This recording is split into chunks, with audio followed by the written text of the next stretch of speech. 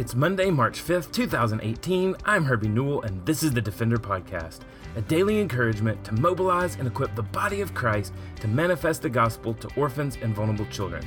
This daily podcast is a ministry of Lifeline Children's Services, and I'm coming to you from Birmingham, Alabama. Well, this is our weekly Monday Bible study and call to prayer. Today, we are continuing our study on the Gospel according to Luke, and we are joined by our Director of International Programs, Josh Caldwell. Josh will walk us through Luke chapter 9, verses 51 through 56. Today, we are going to look at Luke 9:51 through 56. A Samaritan village rejects Jesus. This is the end of chapter 9. Earlier in chapter 9, we see Jesus send out his 12 apostles. Jesus feed the 5,000. Jesus foretell his death in verse 21 and 22, and we'll look at that a little more later. A great command by Jesus to take up your cross and follow me. The transfiguration, Jesus healing a boy with an unclean spirit, and Jesus foretelling his death again. There are lots packed into chapter 9. And as we come to the end of chapter 9, this verse 51 through 56, you see the end of the Galilean ministry in verse 50, and 51 begins a very important section that will continue all the way through chapter 19, where the triumphant entry into Jerusalem happens. Between Luke 9:51 and Luke chapter 19, Jesus' journey to Jerusalem, and more importantly, his training of the 12 disciples, is a very important time in this book. But it really happened more pointedly as they head toward Jerusalem for the final time. You see Jesus intentionally training his disciples. As we look deeper into verse 51 in chapter 9, a change happens. You see these verses detail that Luke gives an account of Jesus resolutely walking toward Jerusalem. Let's read Luke 9:51 through 56.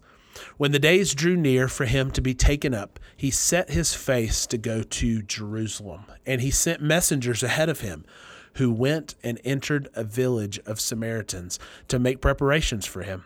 But the people did not receive him, because his face was set toward Jerusalem. And when his disciples James and John saw it, they said, "Lord, do you want us to tell fire to come down from heaven and consume them?" But he turned and rebuked them, and they went on to another village. Let's look back at verse 51. Oftentimes when we're looking at sections of verses like this during our Bible study time, they come to a climax at the end of the story that is pointing toward Jesus, or Jesus is telling a parable that is giving a great ending. And in this just small section of verses, that climax is there in the very first verse.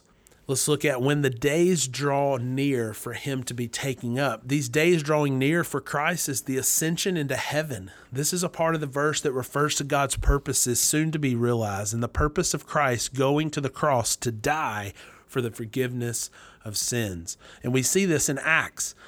After the ascension, Acts 1:2, until the day when he has taken up, after he had given commands through the Holy Spirit to the apostles whom he had chosen. In Acts 1:11, it says, "And men of Galilee, why do you stand looking into heaven? This Jesus who was taken up from you into heaven will come in the same way as you saw him go into heaven." So this first part of this verse, when the days drew near for him to be taken up, it's talking about him to be taken up into heaven. And then you'll see him foretelling his death in chapter 9, verses 21, 31, and 43. It says this, 9:21, "And he strictly charged and commanded them to tell this to no one, saying, the Son of Man must suffer many things and be rejected by elders and chief priests and scribes and be killed, and on the third day be raised." And then Luke 9:31, it says, "Who appeared in glory and spoke of his departure, which he was about to accomplish at Jerusalem." And then Luke 9:43 through 45, "But while they were all marveling at everything he was doing, Jesus said to his disciples, 'Let these words sink into your ears. The Son of Man is about to be delivered into the hands of men.' But they did not understand this saying, and it was concealed from them, so they might not perceive it, and they were afraid to ask him about this saying. He's saying, let these words sink into your ears, gentlemen, that I am going to Jerusalem and about to fulfill the purposes that we've talked about. I'm going to depart into heaven. And you see the second part of this verse, it says he set his face to go to Jerusalem. Or in other translations, it says he resolutely set out. Knowing the divine plan, he set his face on Jerusalem in order to fulfill the purposes that God had for him. He determined to follow his plan, and all the events leading up to that show that he was in control, leading to his death. Now, this is not a death, as we know, that was heroic in any way. In Luke 18:31, which is several chapters later after this, it says, "Behold, we are going to Jerusalem, and everything that is written of the Son of Man by the prophets will be accomplished." Everything that is written will be accomplished here. "For he will be delivered to the Gentiles and will be mocked and shamefully treated and spit upon. They will scourge him and kill him." When Jesus set his face on Jerusalem, he was setting his face to die. He knew that he was going to die. And it says he resolutely set his face. That means he intentionally focused his face on Jerusalem, knowing those were the purposes. Now, let's remember that Jesus was fully divine, but he was also fully man. And so he felt pain like we do. He had a family like we do. And he turned his back on all of this. This was not an easy thing for him to set his face on Jerusalem. This setting his face on Jerusalem and this road to Jerusalem would have led to beating and spitting and mocking and a puncture from a spear, a crown of thorns on his head, and ultimately leading to his crucifixion. This was not an easy journey that the Lord was on. Verse 52. "And he sent messengers ahead of him, who went and entered a village of Samaritans to make preparations for him. But the people did not receive him because his face was set toward Jerusalem." His focus was set toward Jerusalem, and he was going that way. Now, Jews and Samaritans did not get along in this day, as we know that. There's a mutual hatred between Jews and Samaritans, and we can see that here in John 4, verse 9, the Samaritan woman. And she said, "How is it to you, a Jew, ask for me a drink, a woman of Samaria? For Jews have no dealings with Samaritans." You know, crowds of people, we see many places in Scripture where crowds of people were gathering, but we also know that through Samaria there would be a difficulty there of Jews and Samaritans getting along, and they refused hospitality to anyone that was traveling to Jerusalem. And just as the people of Nazareth, they expressed prejudice toward him as a young boy when he opened his ministry, the Samaritans are expressing oppression to him as his public ministry is coming to an end, and they are not going to be hospitable to them. The disciples here, though, they must learn from Jesus about his commitment. You know, when his commitment to go to Jerusalem, he is committed to do the work of his Father, the purpose that has been laid out for him. And as he is doing that, there is going to be rejection along the journey. Let's look at verse 54. And it says, "And when his disciples James and John saw it, they said, 'Lord, do you want us to come? Do you want fire to come down from heaven and consume them?'" And the disciples, James and John, were the sons of thunder. They were, but at this point, they were focused on somewhere else. They were not thinking that Jesus was there to seek and to save, even though they had been taught that. You can almost see them saying, "Jesus, this group of people is not going to reject us. You're the king. How could they say that to you? Let us bring fire down on them and consume them." And at the same time, they would have been remembering in 2 Kings that Elijah called fire to come down from heaven on the army units of the king of Samaria. And I really think that Jesus, though, here is thinking, and his mindset is more toward loving your enemies. Like in Luke 6:27-28, "But I say to you who hear, love your enemies, do good to those who hate you, bless those who curse you, and pray for those who abuse you." Jesus had not come in judgment, but he came to save his people. the disciples would learn this through the verses to come. Through the verses to come and through the next part of the journey, on the journey to Jerusalem, the disciples would learn to focus their ministry on the sick and the preaching for his kingdom. Let's look at the last two verses here, verse 55 and 56. But he turned and rebuked them, and they went on to another village. This word rebuked is a very important word here, as you see rebuked several other times in Luke, that Jesus rebuked the waves in Luke 8:24. And they went and woke him, saying, Master, Master, we are perishing. And he awoke and rebuked the winds and the raging waves, and they ceased. And there was a calm. Jesus rebuked sickness in Luke 4:39. He stood over her and rebuked the fever, and it left her. And immediately she rose and began to serve. And then again, he rebuked the demon in the boy. Just a few verses ago in Luke 9:42, while he was coming, the demon threw him on the ground and convulsed. But Jesus rebuked the unclean spirit and healed the boy and gave him back to his father. Jesus told his disciples that not everyone would like you, not everyone will accept you. He rebuked them to not look into judgment, but to look to the journey ahead. This was the journey that would lead to the death, the burial, and the resurrection of Jesus. I think there's two things that we can take away today from this journey beginning to the cross. Jesus surrendered to the will of his Father, and we are to surrender to him.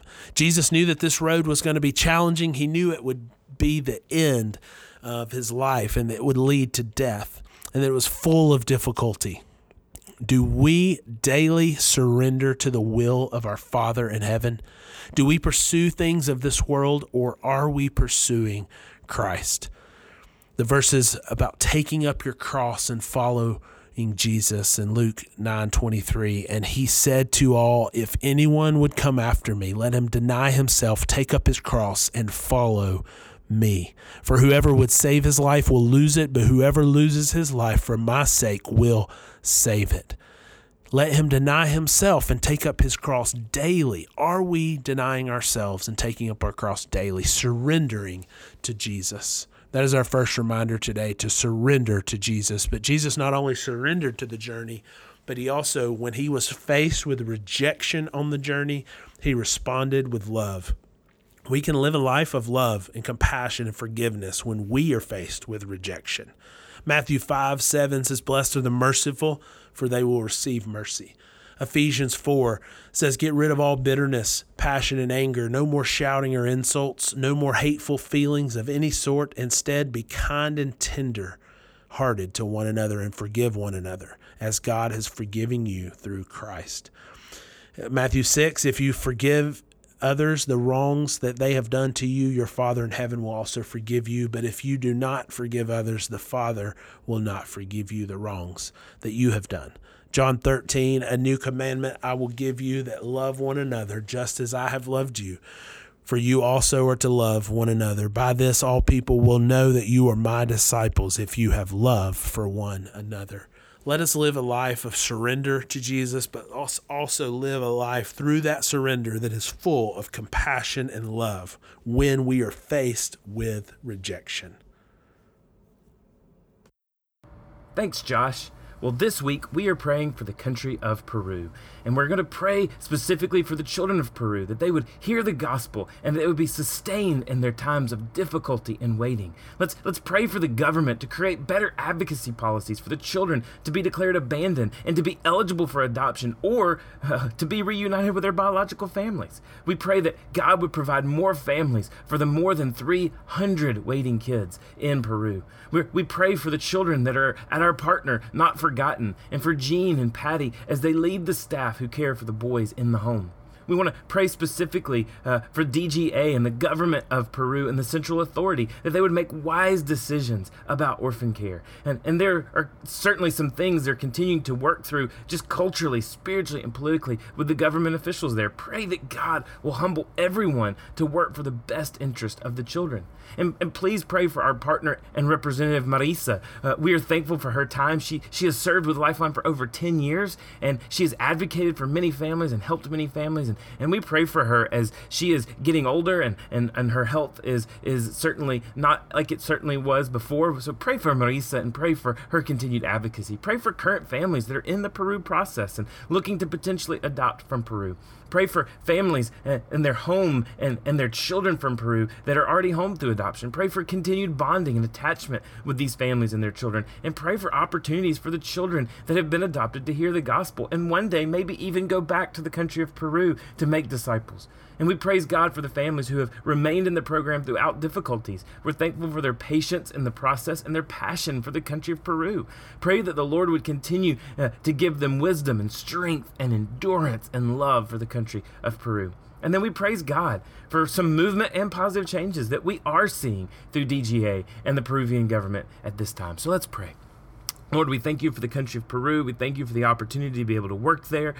Lord, to spend our energy and our resources to care for the children in the country of Peru. And Lord, we just pray that you would be with the government, that you would help them to make wise decisions, that you would help them to be courageous in what they do, that it would help them to be loving in what they do. And Lord, we just pray that you would raise the church up in Peru to care for orphans and widows. Lord, be with Not Forgotten and Jean and Patty as they lead the staff there, and certainly for Tyler and Allison Fuqua as they lead stateside. Lord, we thank you for Marisa and the work that she has done in Peru for our program, and we thank you for her, and we thank you for blessing us with her. And Lord, we thank you for Miguel Kennedy and his family, and we're grateful for their partnership over the years and their advocacy, even to get Lifeline connected in Peru so many years ago. Lord, be with this country and be with her children. In Christ's name we pray. Amen. Well, thanks for listening to the Defender Podcast. For more information or to connect with me, please visit herbienewell.com. To partner with Lifeline, visit lifelinechild.org. Follow us on Twitter, Instagram, or Facebook by searching for Lifeline Child. You can email us directly at info@lifelinechild.org. Beloved, will you allow God to use the gospel through you to impact the life of a child? Please contact us because we are here to defend the fatherless. We'll see you again tomorrow for the Defender Podcast.